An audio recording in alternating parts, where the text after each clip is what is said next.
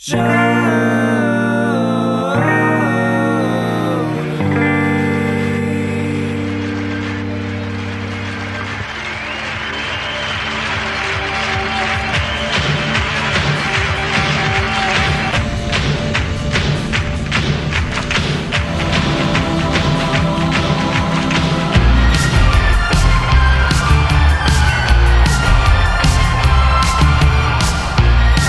hello, everybody. Welcome to another installment of Show to Be with Mike G, the show of life, the show of skateboarding, the show of Blackheart, the show of Beauty Bar, Longview, Tennessee. Lots of interesting things as today's guest grew up the son of a preacher man. He is infamous. He has an amazing personality and persona on the internet. So much so that Jeremy never reveals his last name. The episode you're about to hear has actually been edited to not reveal Jeremy Snowman's last name. He's got Blackheart under his belt as an owner. He has Proof and Cooper under his belt as an owner as well. And then just late last week, the third personality, the third child, Kitty Cohen's on the East Side, an homage to family, an homage to the 70s and having a good time, just opened up. Can't wait to check the place out, and I hope everybody got back from Tales of the Cocktail in one piece. It's a nice time to sit back, not drink, and hear about other industry personalities, brilliant ones at that, with Jeremy Snowman.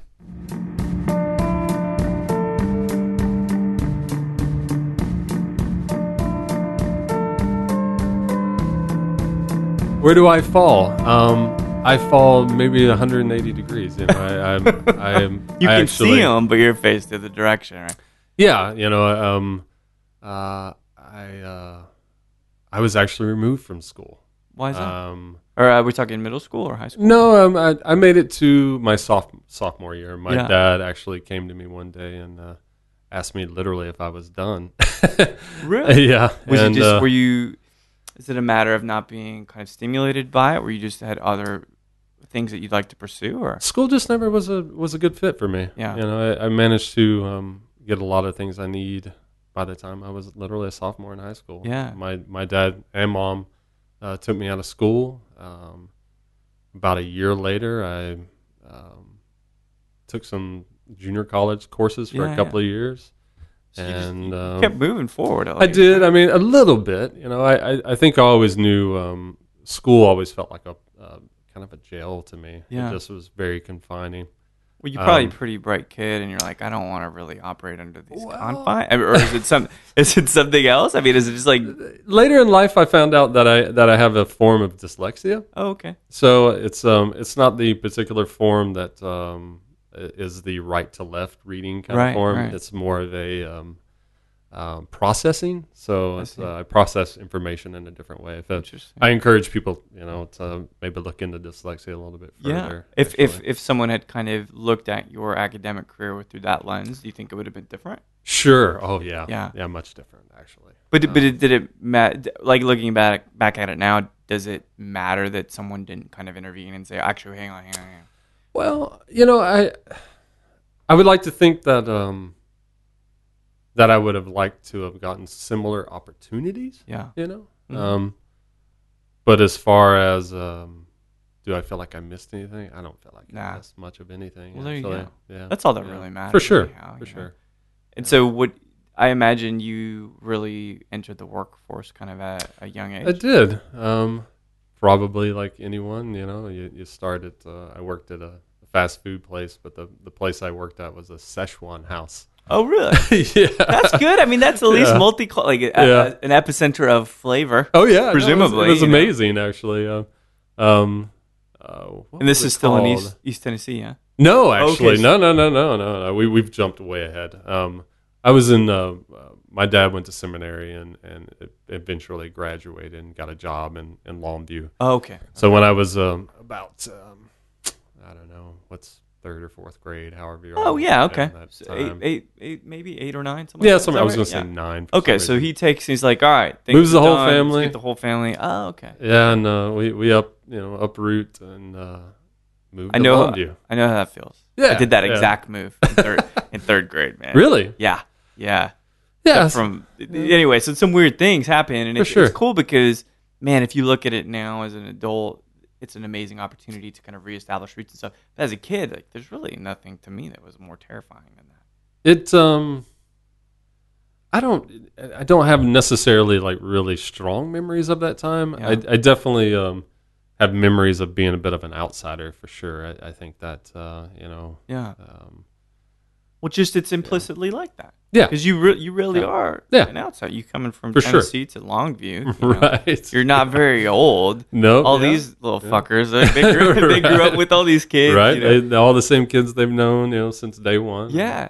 I think with those small communities like that, it's very tight knit. It's I have so many friends from Longview that live in Austin now. It's kind of hilarious. Oh man, that's crazy. I would dare say at this point I know more Longviewites in Austin than I do in Longview. That's insane. Did you bring them over as part of like a band, a traveling band? No. It's like I think of immediately off the top of my mind. I think of the Terrell family. Jonathan Terrell, who's in a bunch of different bands here in town. I've known Jonathan pretty much all my life. Really? Yeah. His family went to the same church that my dad was a pastor at, so it's like naturally, you would have those connections. Is that the career path then? So you finish seminary and then become a pastor? Is that for him? It was a youth minister. Okay, and then he was a pastor. Gotcha. Basically, there's any number of different ways. I don't think there's a have to kind of thing, but it's different routes and things for sure. But you guys were maybe it's safe to say you guys were at church every Sunday, kind of. I was at a church every Wednesday, pretty much all of my life actually, in a church. So because this is an interesting thing too, because I just remember a bit of the discomfort I felt being in churches sometimes. Love forced into it, but it wasn't a family thing for me because my parents weren't that way. But like, it's got to be a cool place to meet peers, right? Like hang out with kids and stuff. Yeah. I'm trying to think. That was the wrong question. Think of how to. Yeah. I have some lifelong friends still, which is pretty crazy to think about. I may even have some lifelong enemies, and that's good too. In a funny way, though, not in a frenemies.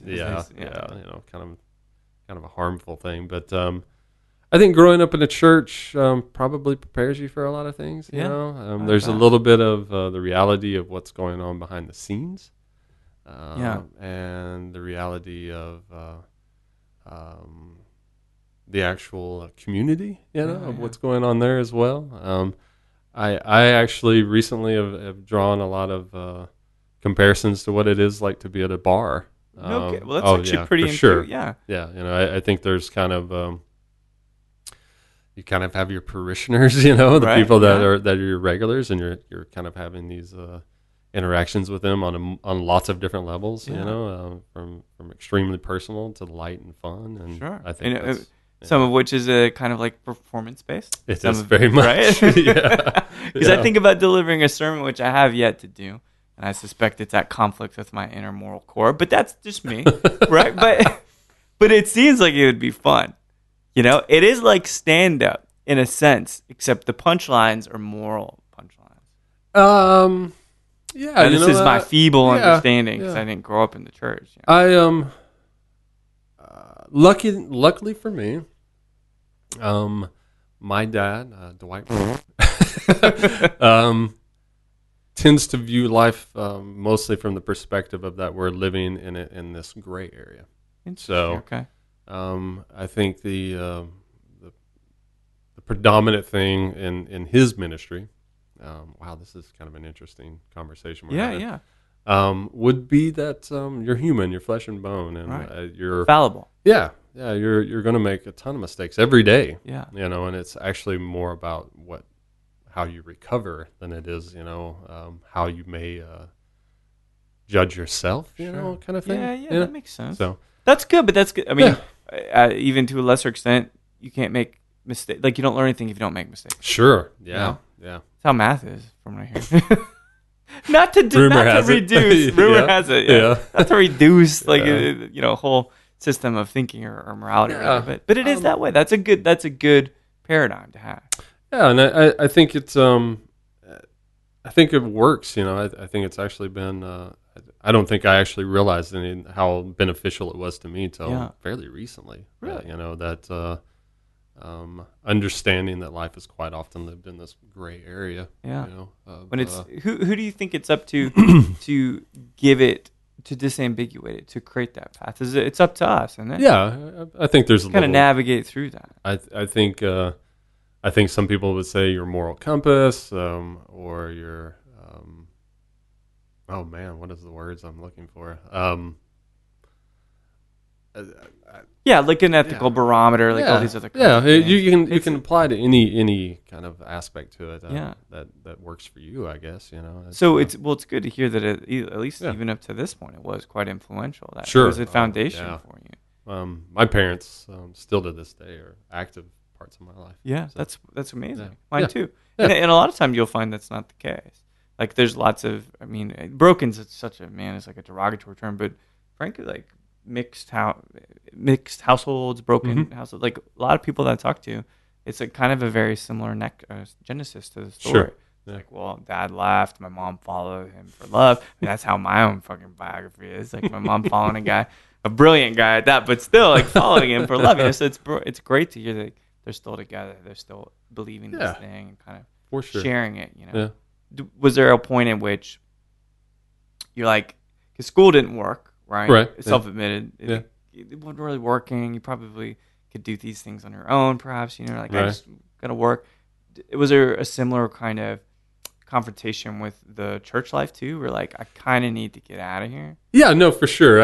I was probably not the best fit for that as well. I kind of cringe saying something like the black sheep of the whole thing, because I really don't think of myself that way. I think I was just probably an inquisitive kid. Yeah, which is weird because sometimes the people that are inquisitive, you're the person, you're the subversive one, right? Like, right? It totally is like that. Not that I was trying to be subversive. I think a lot of it came from just an innocent place, for the most part. I definitely always found myself drawn to the outside world in the sense of beyond the like the larger world, pine curtain kind of phenomenon that we were growing up behind. How did working at the Szechuan place play into that? That's actually kind of an interesting just launching point. That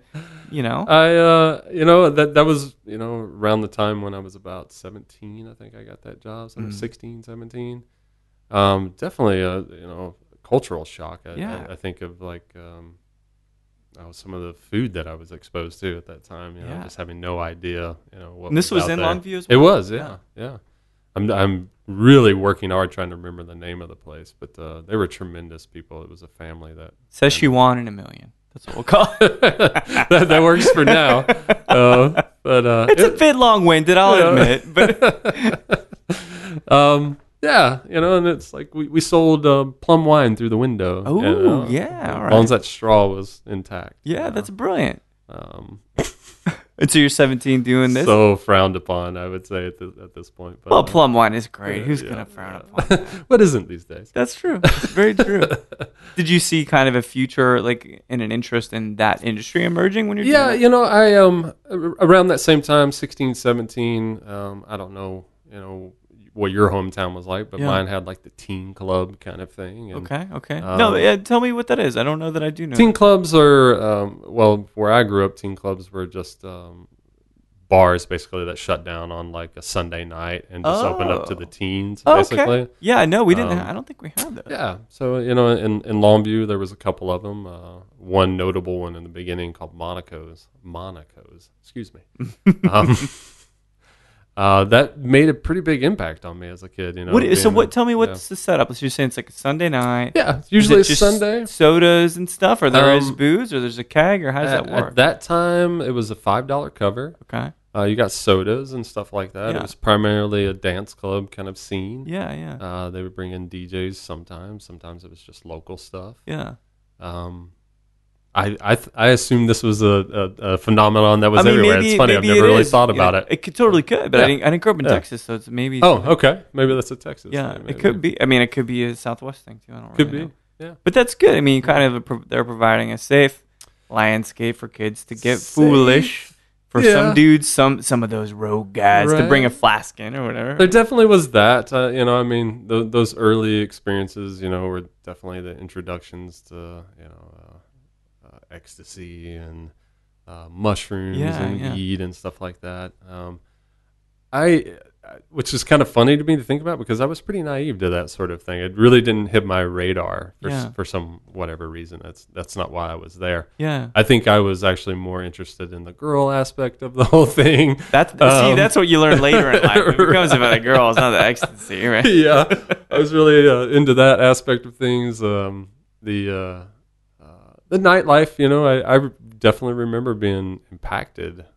Just like and literally thinking like, wow, I could see myself doing something like this, which is hilarious to think about. Now, now that I'm, I forget 43.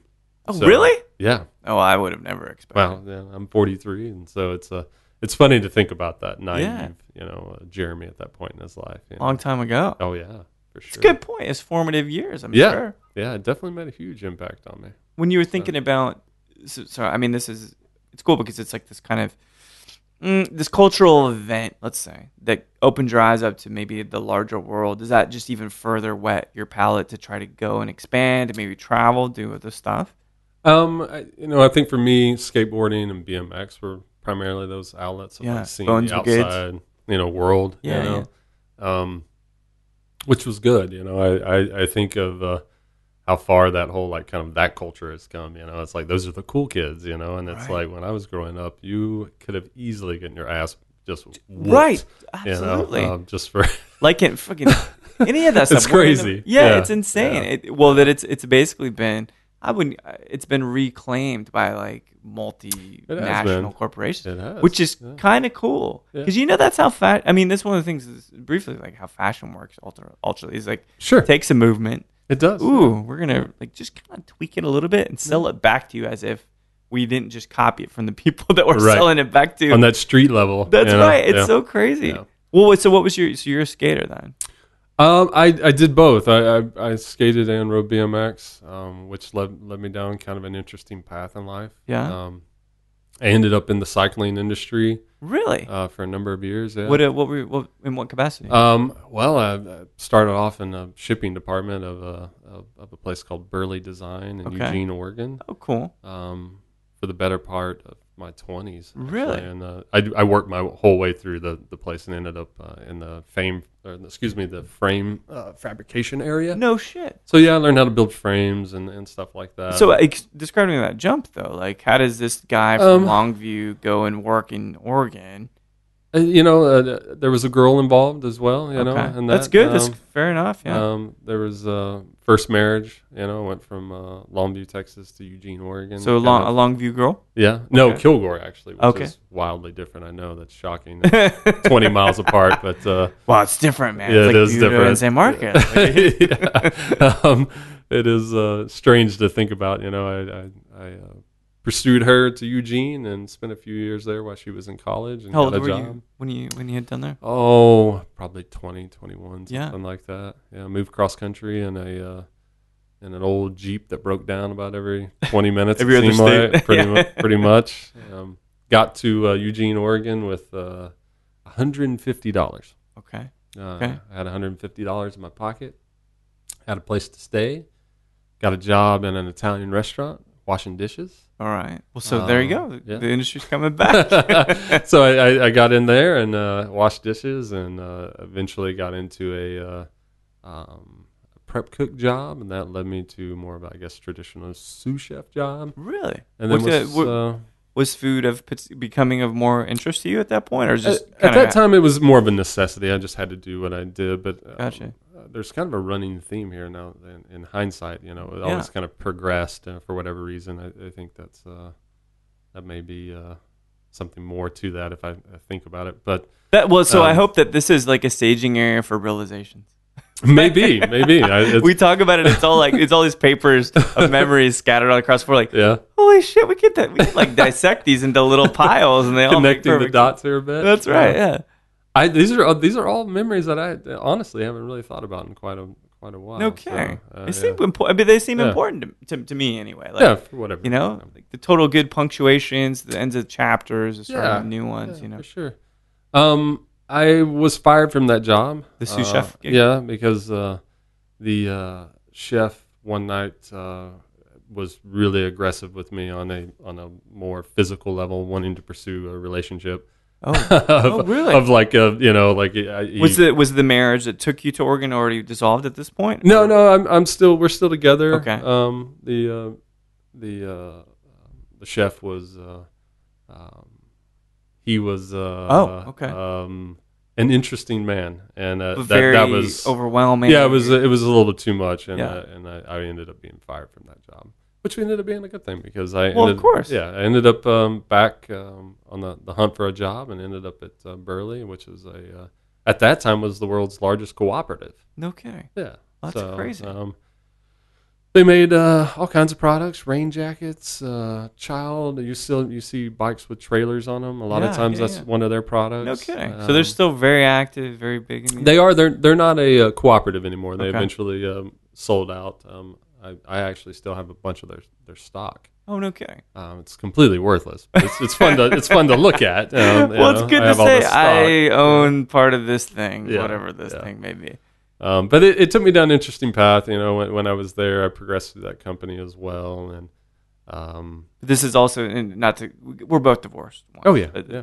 So, but all of this kind of conflict and the kind of what is ultimately the dissolution of this relationship with your first wife, like, is that because of work? Is that because of her? Is that because of the move? Is it because of occupational instability? Like, what would you say? Wow. No, I'm blaming her. I'm not. Yeah, I mean, there's I played a role in it for sure. For me, I'd like to think of it as more of like one day I kind of woke up and was just like, wow, it's different now, right? Yeah, something's changed. I call it the Great Awakening of like, and I'm done. Yeah. It was. Well, it seems like you weren't. I think it seems like you didn't even like the tires weren't even to the ground yet. No. Right? Like you had so much stuff left to do and discover. Yeah. In hindsight, that relationship was pretty stifling. It's like there wasn't a lot of freedom in it. I think for myself, I didn't even know it. Like you have those great awakenings in life. Literally when you wake up one morning, you're like, you know what?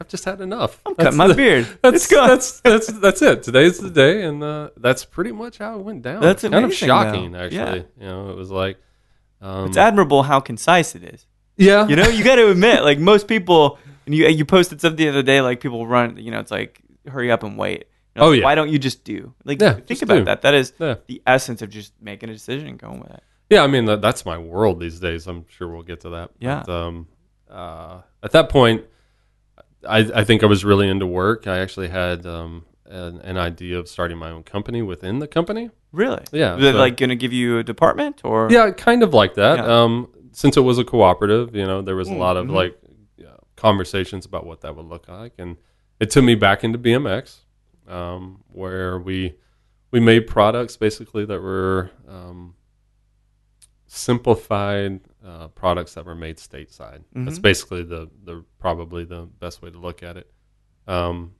Everything from sprockets to handlebars to frames. Really? Just kind of the aftermarket aspect. Actually, if you think about it, like it is frames in the States. Yeah, it's totally unheard of.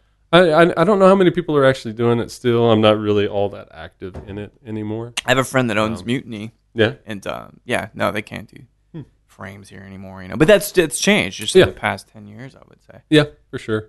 It's not cost effective. Yeah, of course. But I mean, those are the kind of decisions you've got to make. But what's that tipping point for you where like this gig's not working anymore? Well, at that point, I'd been doing that for a few years, and there was an opportunity to kind of quietly get out of it and be done with it. Yeah. Also had a bit of a happening with my father where he'd gotten ill. Oh, okay. And at that point, there was a bit of a decision to maybe like, I've been in the Pacific Northwest for like 12 years. Oh, wow. Okay. I don't know if I can handle the rain anymore. I think it's time to kind of, cut my losses. Yeah. So I did, and I came back to Texas. And was he still in Longview? Yeah, he was in Longview at that point. And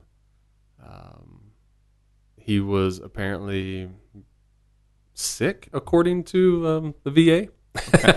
Okay. And which I think, long story short, it was a prime example of some of the nonsense that goes on with the VA. Oh, yeah, man. What did they say was wrong with that? They said he had a iron or a blood disease, essentially. Okay. And they were treating him for that by basically bloodletting him weekly. Really? Yeah. That's how they chose to solve that problem? Pints of blood. Are you sure this wasn't like a vampire blood bank? He was. It's shocking. I mean, they actually got to a point where they were considering, I guess, a chemotherapy of some sort to deal with it. Which kind of makes more sense than bloodletting, perhaps. And I'm literally, though, they were dumping blood out of him like crazy. He was like walking around. Like, oh my gosh! It was a crazy time. The funny aspect, I don't think he would think this is funny. Right. But I think you have to laugh a little bit, because if you don't, you'll probably cry. But one day he was literally waiting on the doctor and looked over at his file and realized it was a different D. Murray. Are you kidding me? I wish. It's like an episode of Seinfeld, man. It really was that simple. Holy shit. So you can imagine the other one is walking around wondering what's wrong with himself. Yeah, no kidding. God, if only someone would bloodlet me. Make it all go away. Yeah. So. Oh my God! What was he furious? I can't imagine. If you knew my dad, he actually was mad initially, just probably for a little bit. Yeah. But, kind of chuckled about it in the long run. He found the humor in it. Are you kidding me? Yeah, make more blood. Yeah. No, you definitely make more blood. So it was completely bollocks. Like there was no reason for any of the things they were doing. So he just got bloodlet. My dad at the VA has high blood pressure. Oh my gosh, that's crazy. But you came back anyway because you're a good son. And I'm in Longview and I'm back. And sorry, let me take a drink. No, please. Old Charter's not going to drink it. So actually, might drink it soft, depending. Good. Keeps getting better. It's tremendous. How old were you when you came back to Longview? Oh, I was talking 20s still. Yeah, no. I guess I was 31, something like that. 32, somewhere in there. Yeah.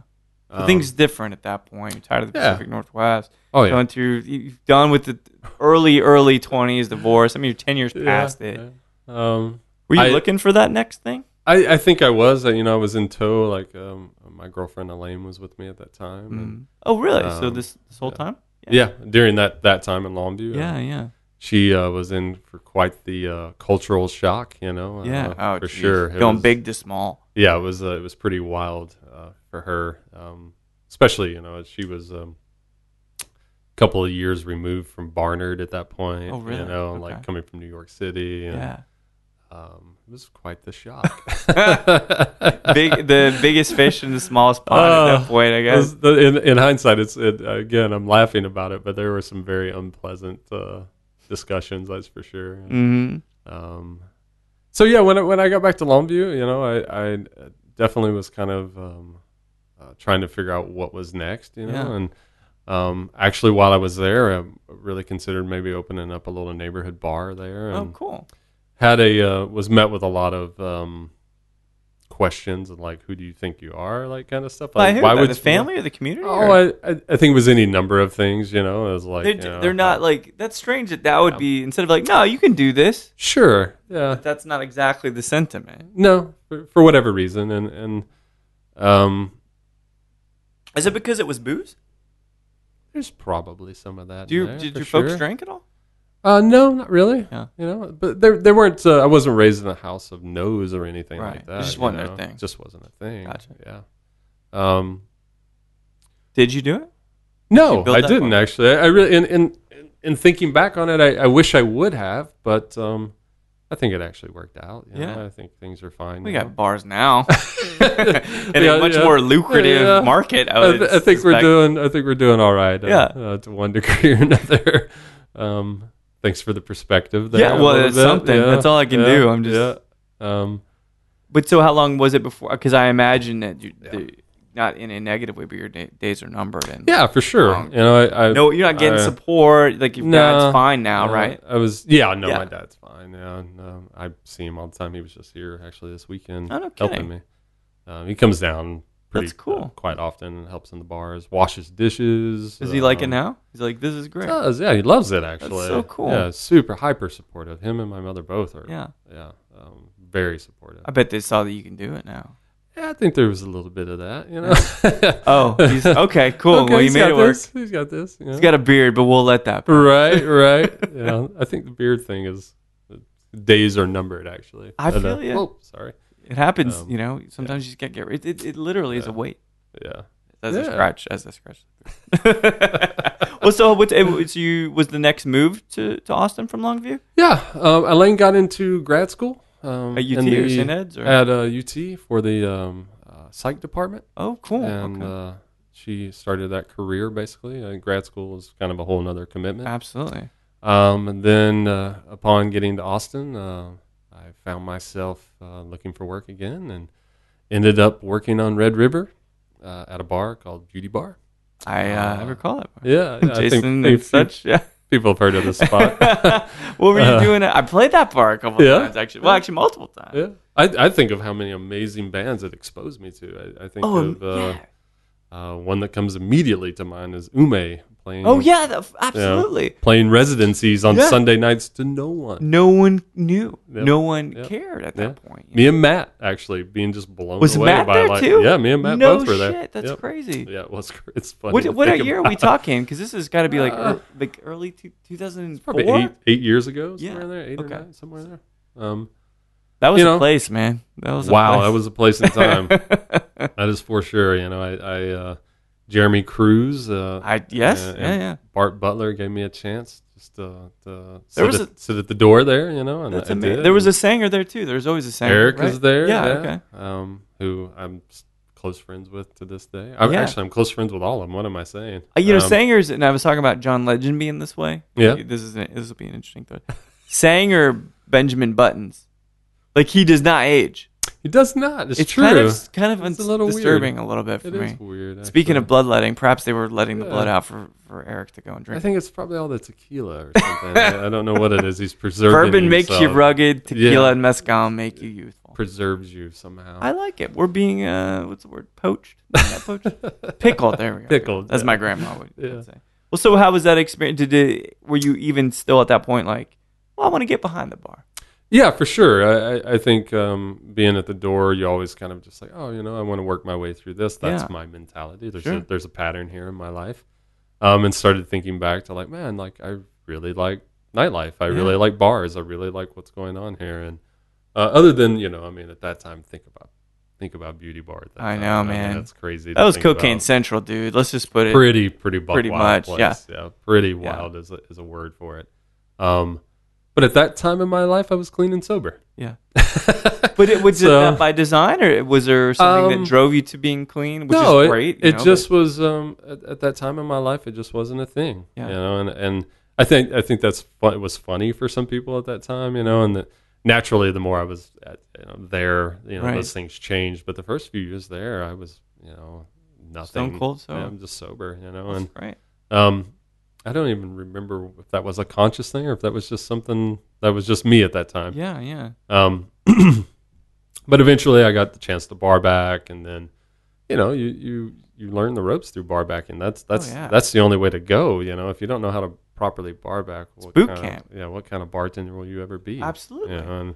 So let's talk about that for a second. Yeah. So something that I mentioned quite a few times on the show is that if you've never taken a amp, like a 4x12 and a head amp, either bass or fucking those Ampeg. If you want to talk about those 8x4, whatever.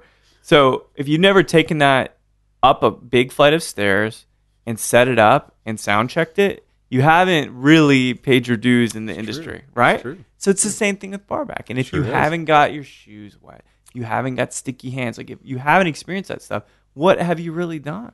It's true. If you haven't worked, 5 16-hour days in the middle of South by Southwest, and you're tired and exhausted, and, hungover, it's a rite of all passage. Of those things. Yeah, for sure. It's a it's pedigree. Yeah, it is. And I am not claiming to have ever done that, but I carried plenty of goddamn heavy amps up that staircase and Lucy's in St. Marcus. Right. Yeah. God, that was just a terror. Anyway, I've got my own resentment towards that staircase. But so it was. Did you make that? I mean, obviously you made that shift from bar back at Beauty Bar to actually making drinks and stuff. I think after maybe the third time of being spit on, I think that's when I started making the transition. Yeah. Being at the door was pretty tough at Beauty Bar. Like people just think they're entitled to get in. I don't remember the last time I got spit on was by some punk rock kid from next door. I don't even remember. I just turned around and got like spit straight in my face. And I was like, "Oh, I have to get away from this store." And that's when I started just like, "All right, is there a shift that I can start working?" And eventually, just went that route. I'm an awful bartender. That's what I learned. And that's why you're in operation now. Yeah, I think eventually you start figuring out like, whoa, like I'm really bad at that, but I can't do these other things. And that was kind of. But admitting that you're bad and good at other things—that's actually the key to being good at the other things. It's true. I think there's a realization at some point of just like, can I bartend? Sure. Do I like it? No. I mean, I can do it, and am I a pleasant person? I can give you pleasant for about 2.5 hours. Yeah, not bad. Not bad. Yeah, I've got it. We're still under 2.5, so I still have pleasant Jeremy, which is great. Right now, it's great. Somewhere in there, the later you get into the evening, the more things drop off. Of like not really, wanting to deal with things. But I got to a point in that where, funny enough, I got sought out by someone. Really? For kind of knowing my way around the bar game a little bit, which is hilarious because in hindsight, I didn't know shit. You at least looked like you did. Apparently, yet another key indicator of success. I fooled somebody into something, and I was approached about helping some guys open a place up over on Rainey Street. Mm-hmm. And that started unfolding, and it took about 26 months to make that happen. The trials and tribulations of that street, unfolding was really difficult. Because we're talking about Black Card. Oh yeah. So that's like old school now. Yeah. You know what I mean? Like that was there when it was just kind of bubbling up into something. I think it was Luster, Clive, and us at that point. But it could have been us faster. We were just really naive to like how the permit process was going to unfold, and as we got deeper into it, you start seeking out the right people to help you do that. So you get expediters. Sure. Basically. Same thing with the TABC. You show up with money, you give them the money, and they make it happen. Yeah. What's nice about technology though? So TABC has, for the most part, at least as a producer, they've electronified all of this stuff now. Yeah. So you don't need an expediter. Huh. Yeah, you just go online and do it and submit it and done. It's in their database. Everything? Like not labeling? Everything. Just labels are that labels? way, which is killer. It's only $10, I think. That's rad. And then you can do all of your license permits. Crazy. For anybody that's in Texas. Even though some people prefer to do it the old way, no problem with that. Yeah. But I prefer to do it the new way, so I don't have to talk to anybody. I would agree. I think that if you can do as much of it yourself in a safe way, I think that's great. Positive. Totally good. So what year did Black Card open then? 2012. 2012. Yeah. I remember. Yeah. Remember the early days. March 13th. Really? Yeah. So you would have you just then celebrated your 4th anniversary during South by-ish. We've never celebrated our anniversary. Why is that? Because it lands right in the middle of South by Southwest. That's fair. We are going to celebrate it this year because it'll be our 5-year anniversary. So it has a nice ring to it. That's good. I think we're going to do a month's worth of celebrating. That's incredible. So from when South by is done, we're going to go into April celebrating our anniversary. That's really wonderful. Yeah. And so let's think about the state of bars or cocktail bars because you guys do both, right? Yeah. You guys have an exquisite whiskey selection. I think it's pretty good. It's real good. Yeah. But is that because of you? Is that because of your partners, the people that work there? Because it seems like you're the one kind of curating this. In the beginning, there was a bit of a group effort for sure. I think Howie played a role in inspiring me to move forward with it. You know, I think Howie's business partner, obviously, definitely encourage some of that behavior. I think I was pretty naive about what was going on in the quote unquote cocktail scene at that point. Coming from where I was coming from, which was Beauty Bar, right? It's like I was fairly naive. Jack and Coke's great. Yeah, let's do it. Ask for a Manhattan, you're screwed. That's Man. These images just keep flashing over. There are a lot of stuff like whirling around in my head right now. That's for sure. I think of that time. Sorry, I'm going to jump back. No, yeah. There are so many good memories. Just so many. It was such a killer place, man. Yeah, so many. I think it gets beat up quite a bit these days. I think it's a good whipping post. But if you were there then, oh man, then it was the place. It was. It was a lot of fun. And I'm gonna regale us with one memory that is not drug related. Okay, cool. And I don't do drugs. Sorry to disappoint anybody. I do drink a good bit though, so it balances out. But I remember. Do you remember that movie Stranger Than Fiction with Will Ferrell? Really great movie. Emma Thompson's in it. Queen Latifah, Ancillary. Oh, and Maggie Gyllenhaal. Great movie. Yeah. So Britt Daniels there were some Spoon songs, and he also did some instrumentals. And so the evening of that movie comes out on Friday. Britt is at Beauty Bar. Yeah. No one's talking to him. He's sitting alone at one of those like little hairdresser things. Yeah, yeah. And I was like, man, Beauty Bar really is the place where even celebrities don't get noticed there, It was, celebrity in quotes at that point, right? Yeah. But Spoon's a big band. They are. Coachella and ACL and all that. But that was like one of those things that was really, really like this kind of gritty view on the society in a sense. Yeah. Like in Austin, we don't really give a shit. Yeah. You're now I'm thinking back to some interactions. One of them, most notably, was probably MIA. Oh, she in there? Sitting on the patio by herself. Jack White and Elizabeth Shue, similar scenarios. Elizabeth Shue? Yeah.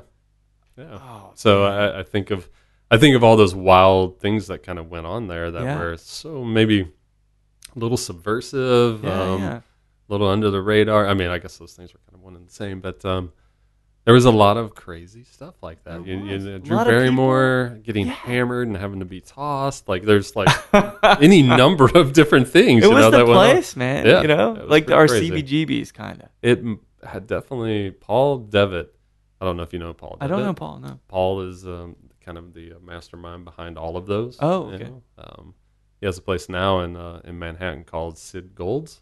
Oh, okay. Which I hear is kind of carrying on this tradition. The tradition, yes. I've been meaning to go, but I have not gone.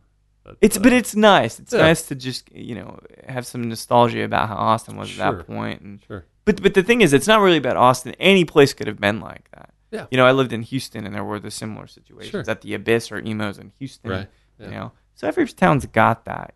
But it's like it's almost this predicate to where culture really thrives, and it becomes, I guess, monetarily viable, supposedly. Yeah. Maybe. Well, so going back to Blackheart, which is a great music venue. You guys have done good enhancements in the spot to make it sound better, to accommodate more people. We try. South by it was great. Sound was great. And that whiskey selection keeps getting curated. Yeah, I think I think we definitely have help. I think there's a lot of industry help in the sense of the Twin Liquors plays a huge part in it. Yeah. I think you get access to some great bottles. I think we definitely do. I don't. That's I don't relationships. I know we do. It's a relationship for sure. But you got Jessica, for sure, fucking Sandra. You get some great people. Yep. But so most people don't get their own barrel. Sure. Let alone 3. That's right. Let alone 3. Yeah. And that's been a process, It's taken a few years to be just like, we're serious enough to have these conversations. Yeah. So that's great. That's exactly it, right? Like, no, if you talk about top 3 whiskey bars in Austin, you guys are there. Yeah, I hope so. You have to be. It's an extensive back bar. Yeah. Brilliant. You got so many different genres of whiskey as well. Bourbon, of course, which is closest to my heart, and I think probably yours as well, maybe over Scotch. But you guys it's a destination spot. It's funny to think of it that way because I don't think of it that way. Right. I think of it as more of a kind of a neighborhood spot in my mind because it definitely has this kind of for us, I think we stand out a little bit on Rainy Street. Wouldn't you agree? I think we're standing out a little bit. Well, I mean, you mentioned, so let's think about this. You mentioned yourself as a black sheep, or maybe not. I mean, Blackheart kind of is. Yeah, it definitely is. It's where you go to see music that's not necessarily popular with the other people going to the other places across the street. Yeah. You've got a whiskey selection that just basically trumps everybody else's, I wouldn't say, I started to say it's all over the board. It definitely is curated, and it has to make sense to me. I don't know where that comes from. Some of it literally could be best product for the price. Yeah, sure. Like if somebody stuns me with something, yeah, of course. Might as well. Might as well. I think I'm constantly being surprised by mid-shelf products. Yeah. The Clyde Mays, which is insane. My brother got me a bottle of the 110 proof, kind of like private barreling or selection for Total Wine. All right. I was like, what is this? And then I tried. I'm like, all right, dude, this is good.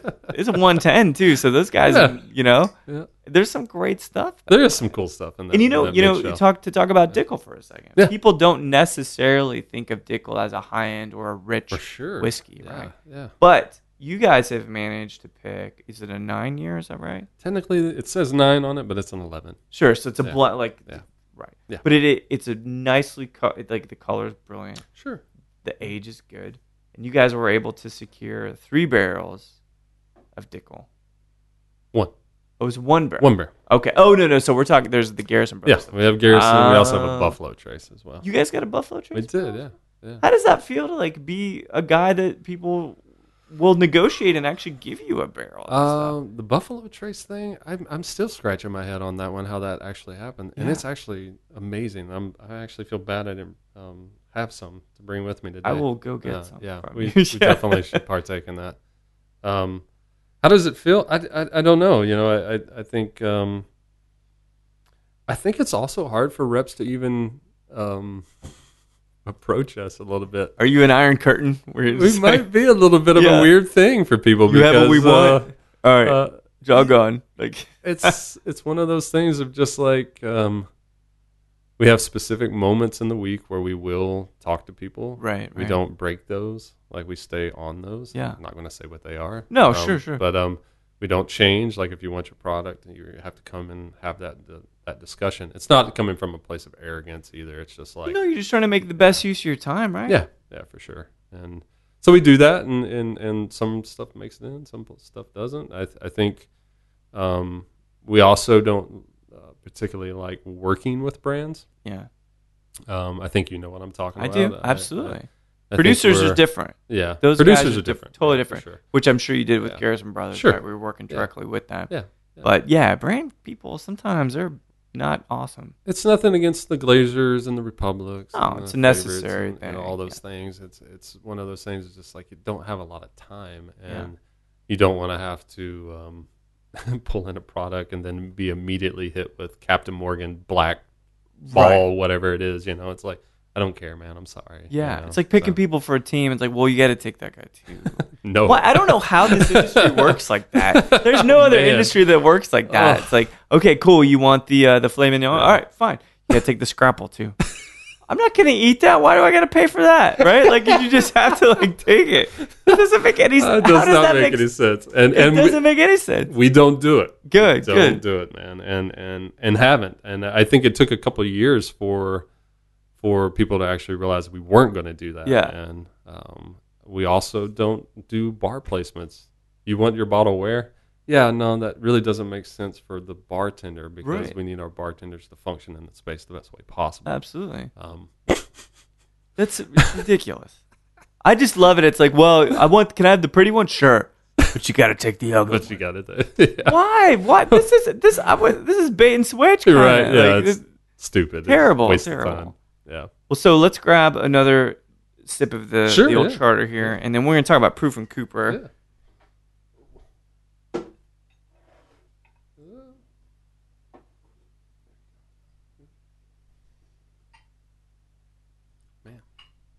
Thank you for letting me have some of this. It's amazing.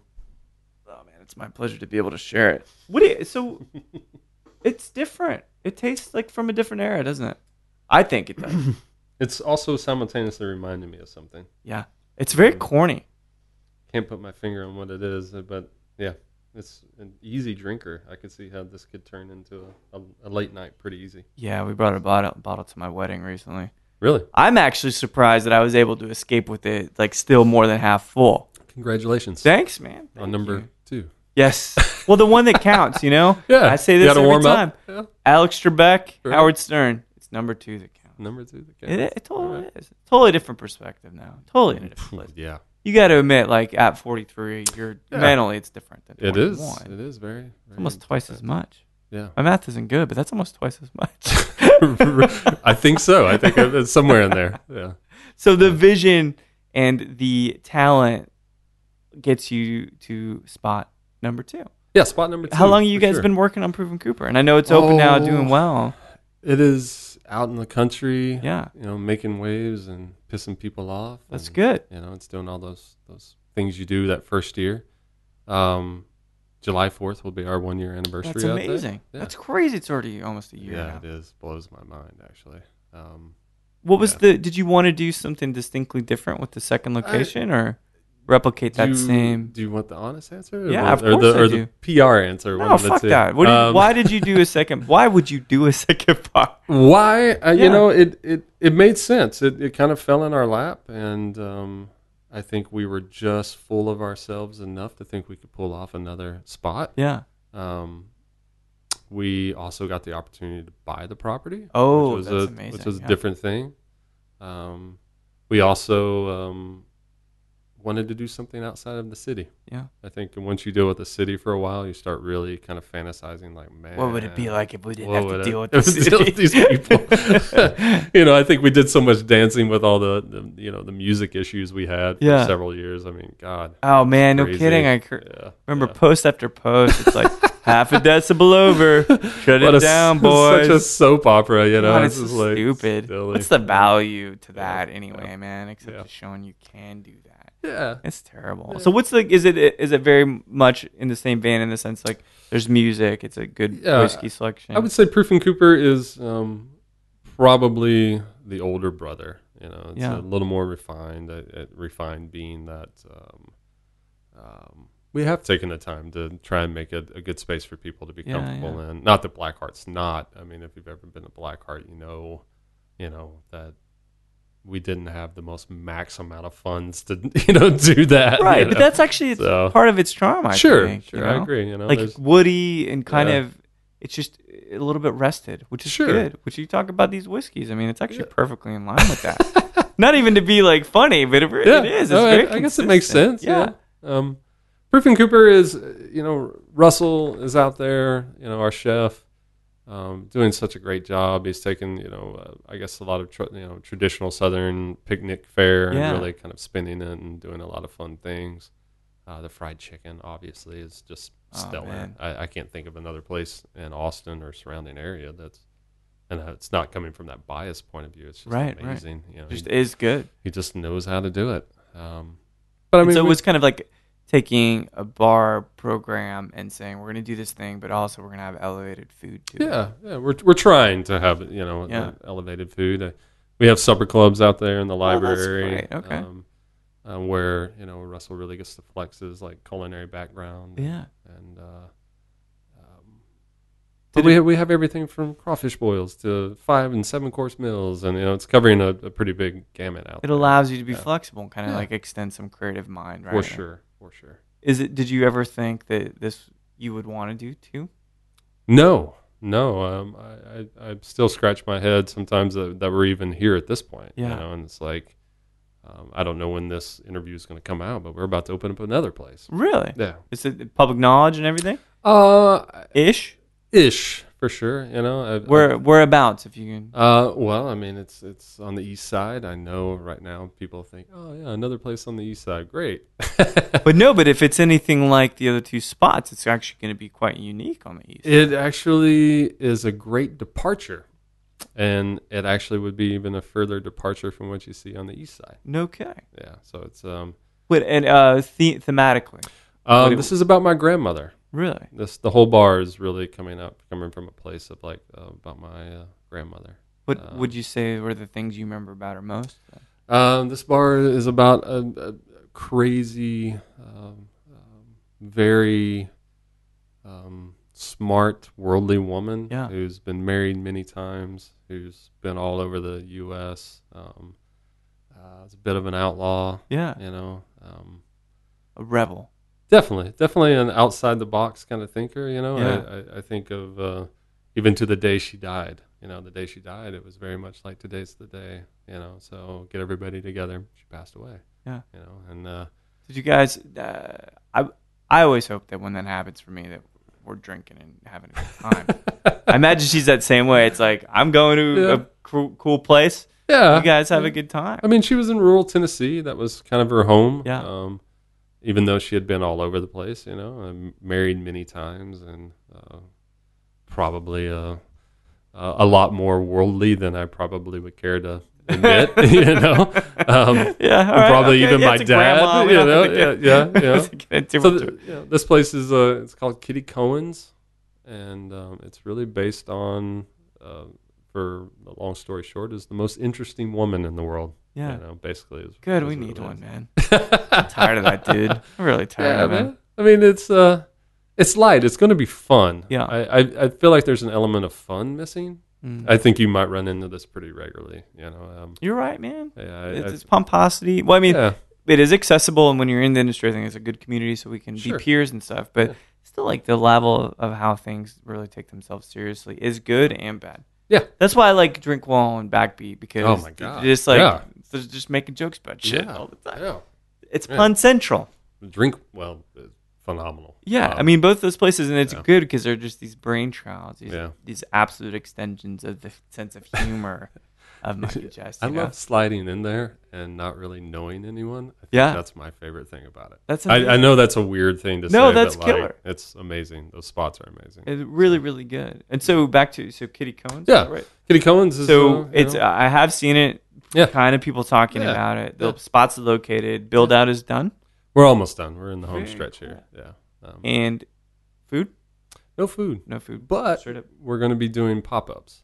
No kidding. So we're going to schedule chefs and restaurants and stands. Yeah. From the perspective of almost like a scheduling of a band. That's brilliant. So we have an outdoor kitchen there.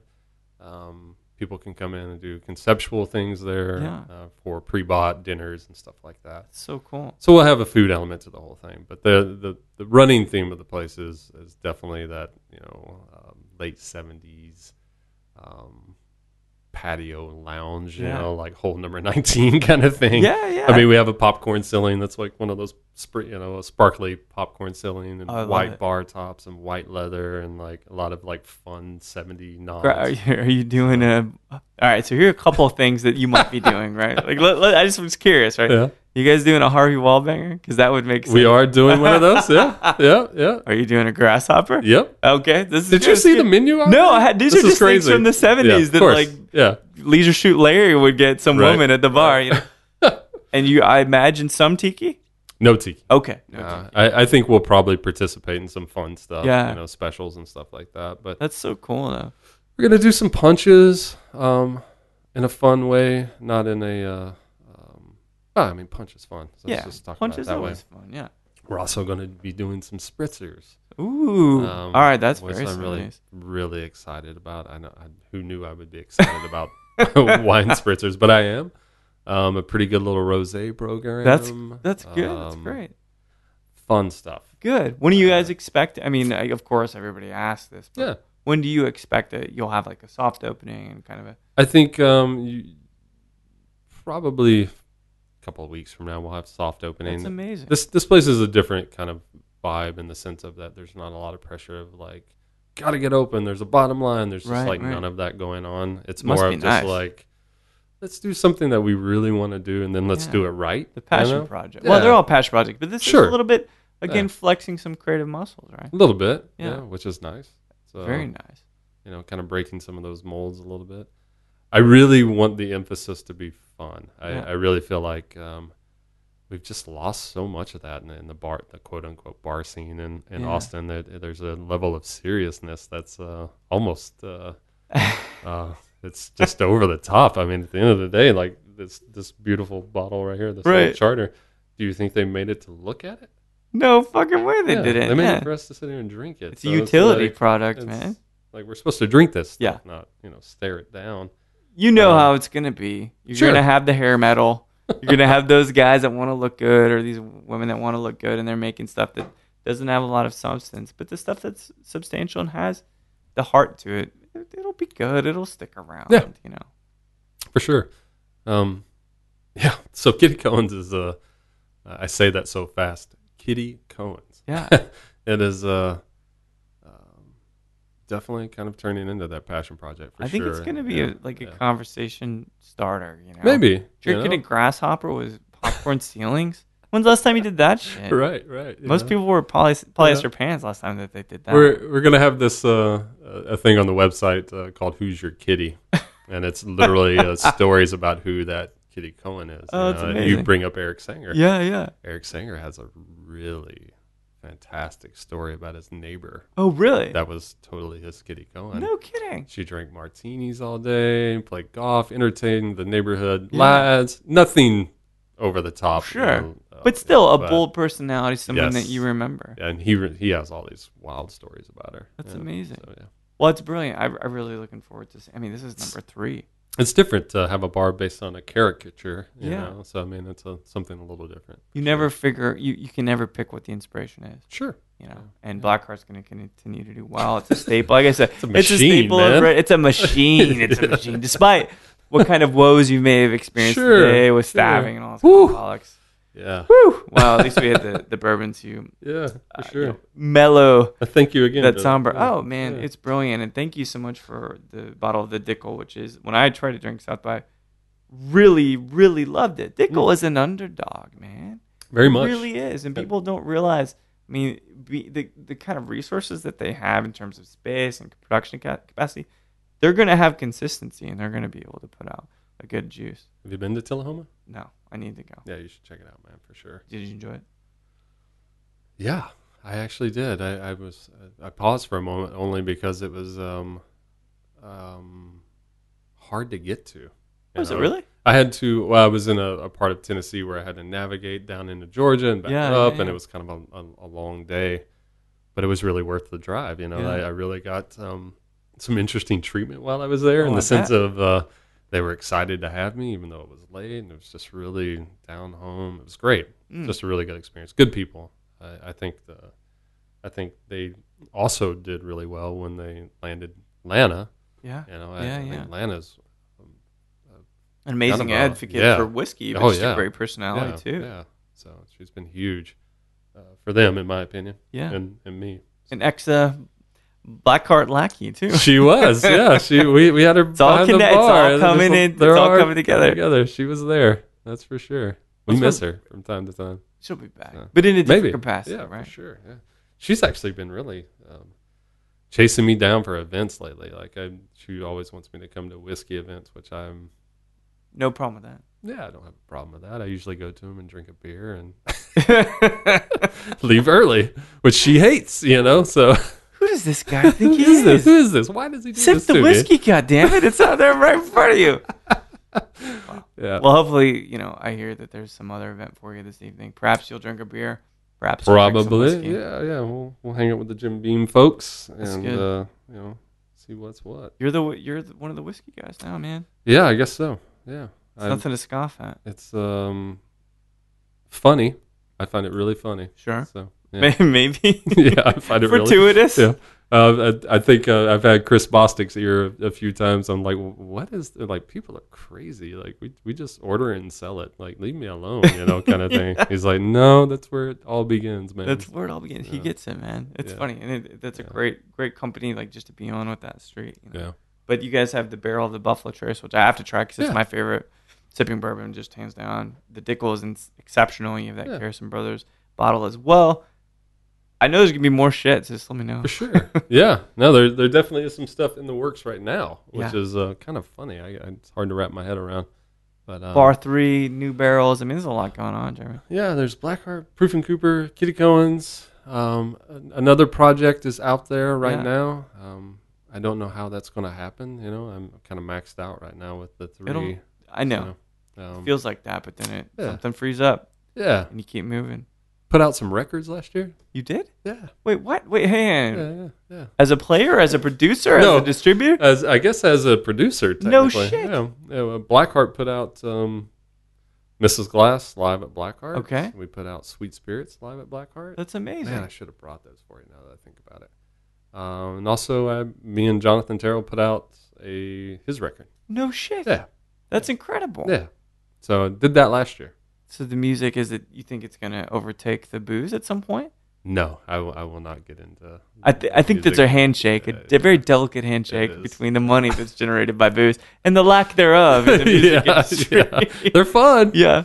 One hand washes the other in that case. That's about all I can say about that right now. Yeah, man.